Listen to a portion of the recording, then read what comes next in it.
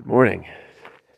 Well, I'm almost done with the cold, but it's at the stage where it's descended to my throat, so I get to sound very seductive with my voice today. There's an example that I want to tell you about, but I want to be careful with the specifics.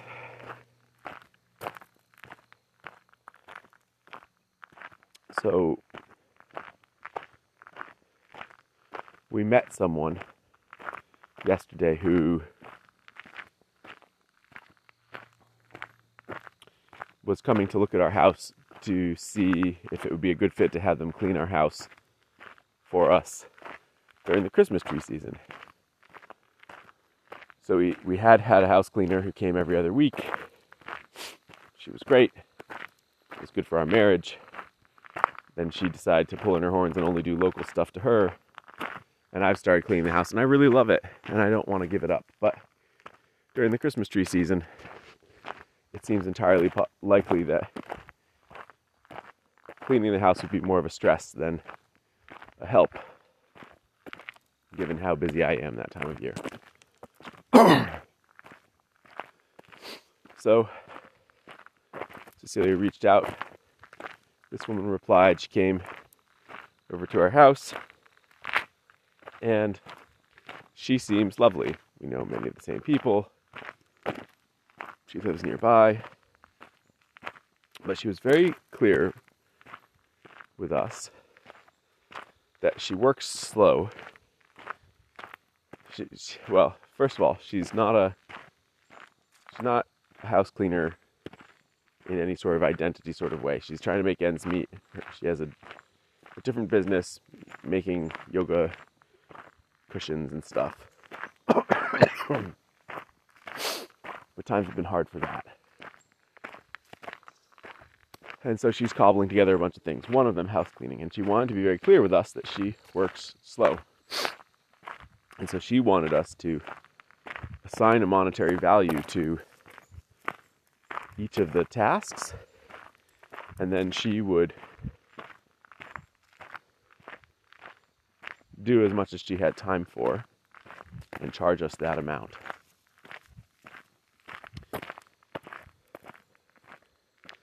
And we both felt very uncomfortable with this. Both Cecilia and I. Because in a world, house cleaning, where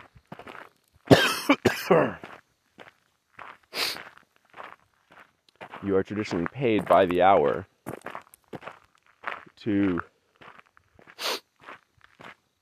take that valuation, apply it to things, and then break it down would mean that this one would be being paid far less per hour than we consider to be acceptable, which doesn't seem right. So, but then we're in this dilemma, right, where we kind of thinking, well, this might not even be a good fit, and really only because it's for a short period of time, the Christmas tree season, and because we have enough money coming in then that if it feels like it was a waste, then it was a waste and lesson learned. Are we even considering going forward with it? If we were just looking for a house cleaner for regular, we wouldn't consider her. And we appreciate her honesty, but it occurs to me that she's coming to this world of working for a high hourly rate and being a ninja and justifying the rate by being a ninja from a world where she has done piecework and gotten paid by the piece, right? You make a thing, you sell a thing. And they're two fundamentally different worlds.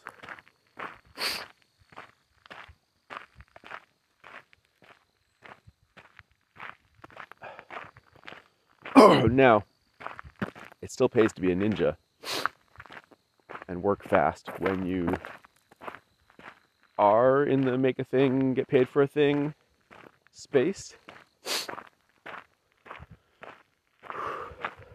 But it is less crucial because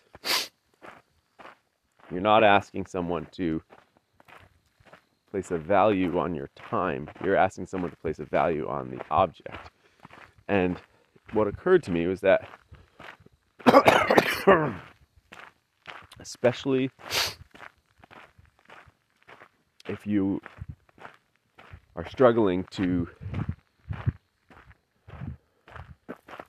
give people a sense of the value of something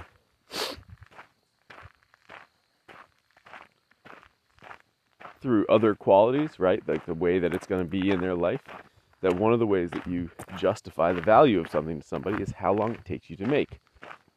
Excuse me. I've seen many spoon carvers do this, where they say, oh, this took me this many hours to make, therefore it's worth this amount of money. As though the two were connected, but they're not. What something is worth as an object has to do with what somebody is willing to pay for it. Now,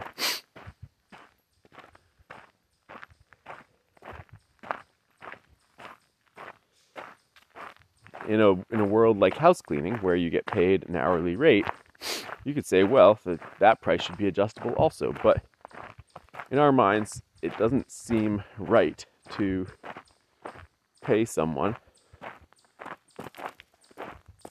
a lower rate than we were paying someone else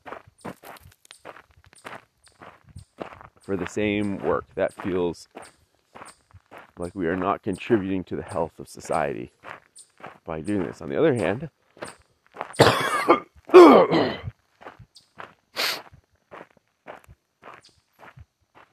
if we simply throw up our hands and say, nope, we're not going to hire you because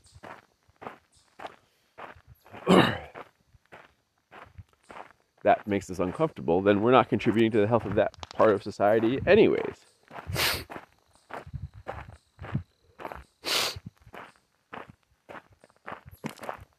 So it really is a catch-22, but it speaks to the fact that it's worth examining what space you're in and being clear about that as you go forward. I think there's always an advantage to being a ninja, to being... You don't have to look like you're working hard or fast, but you do need to produce impressive results. Our last house cleaner was a ninja. She'd show up, she'd put in her earbuds, rock out to her music. I'd come in after she'd left, and the house would be great. It was so lovely.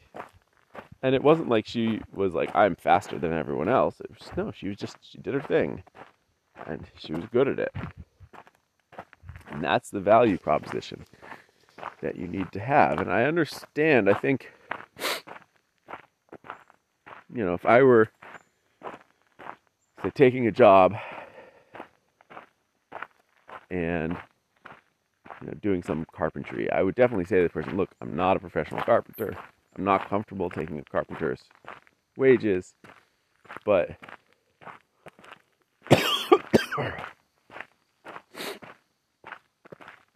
I actually think that the correct thing in that situation is to push yourself to be worthy of a carpenter's hourly rate and to figure out what are the things that they do that make them good at what they do. There is a certain amount of learning on the job that we each need to do, which is why you start out at a lower hourly rate and typically go up as you are young and then progress in your experience and knowledge.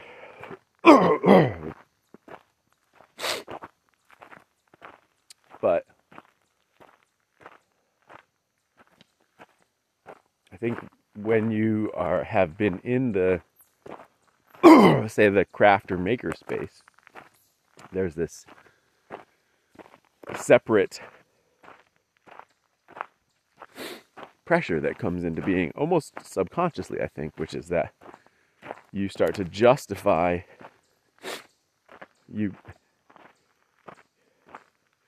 time it takes you to do something meticulously is a testament to the value that you're bringing. And hurrying or being fast at something is seen as a negative. It's seen as, well, how much value could I really be bringing if it's happening that fast? And I think that's a trap. I think it's a trap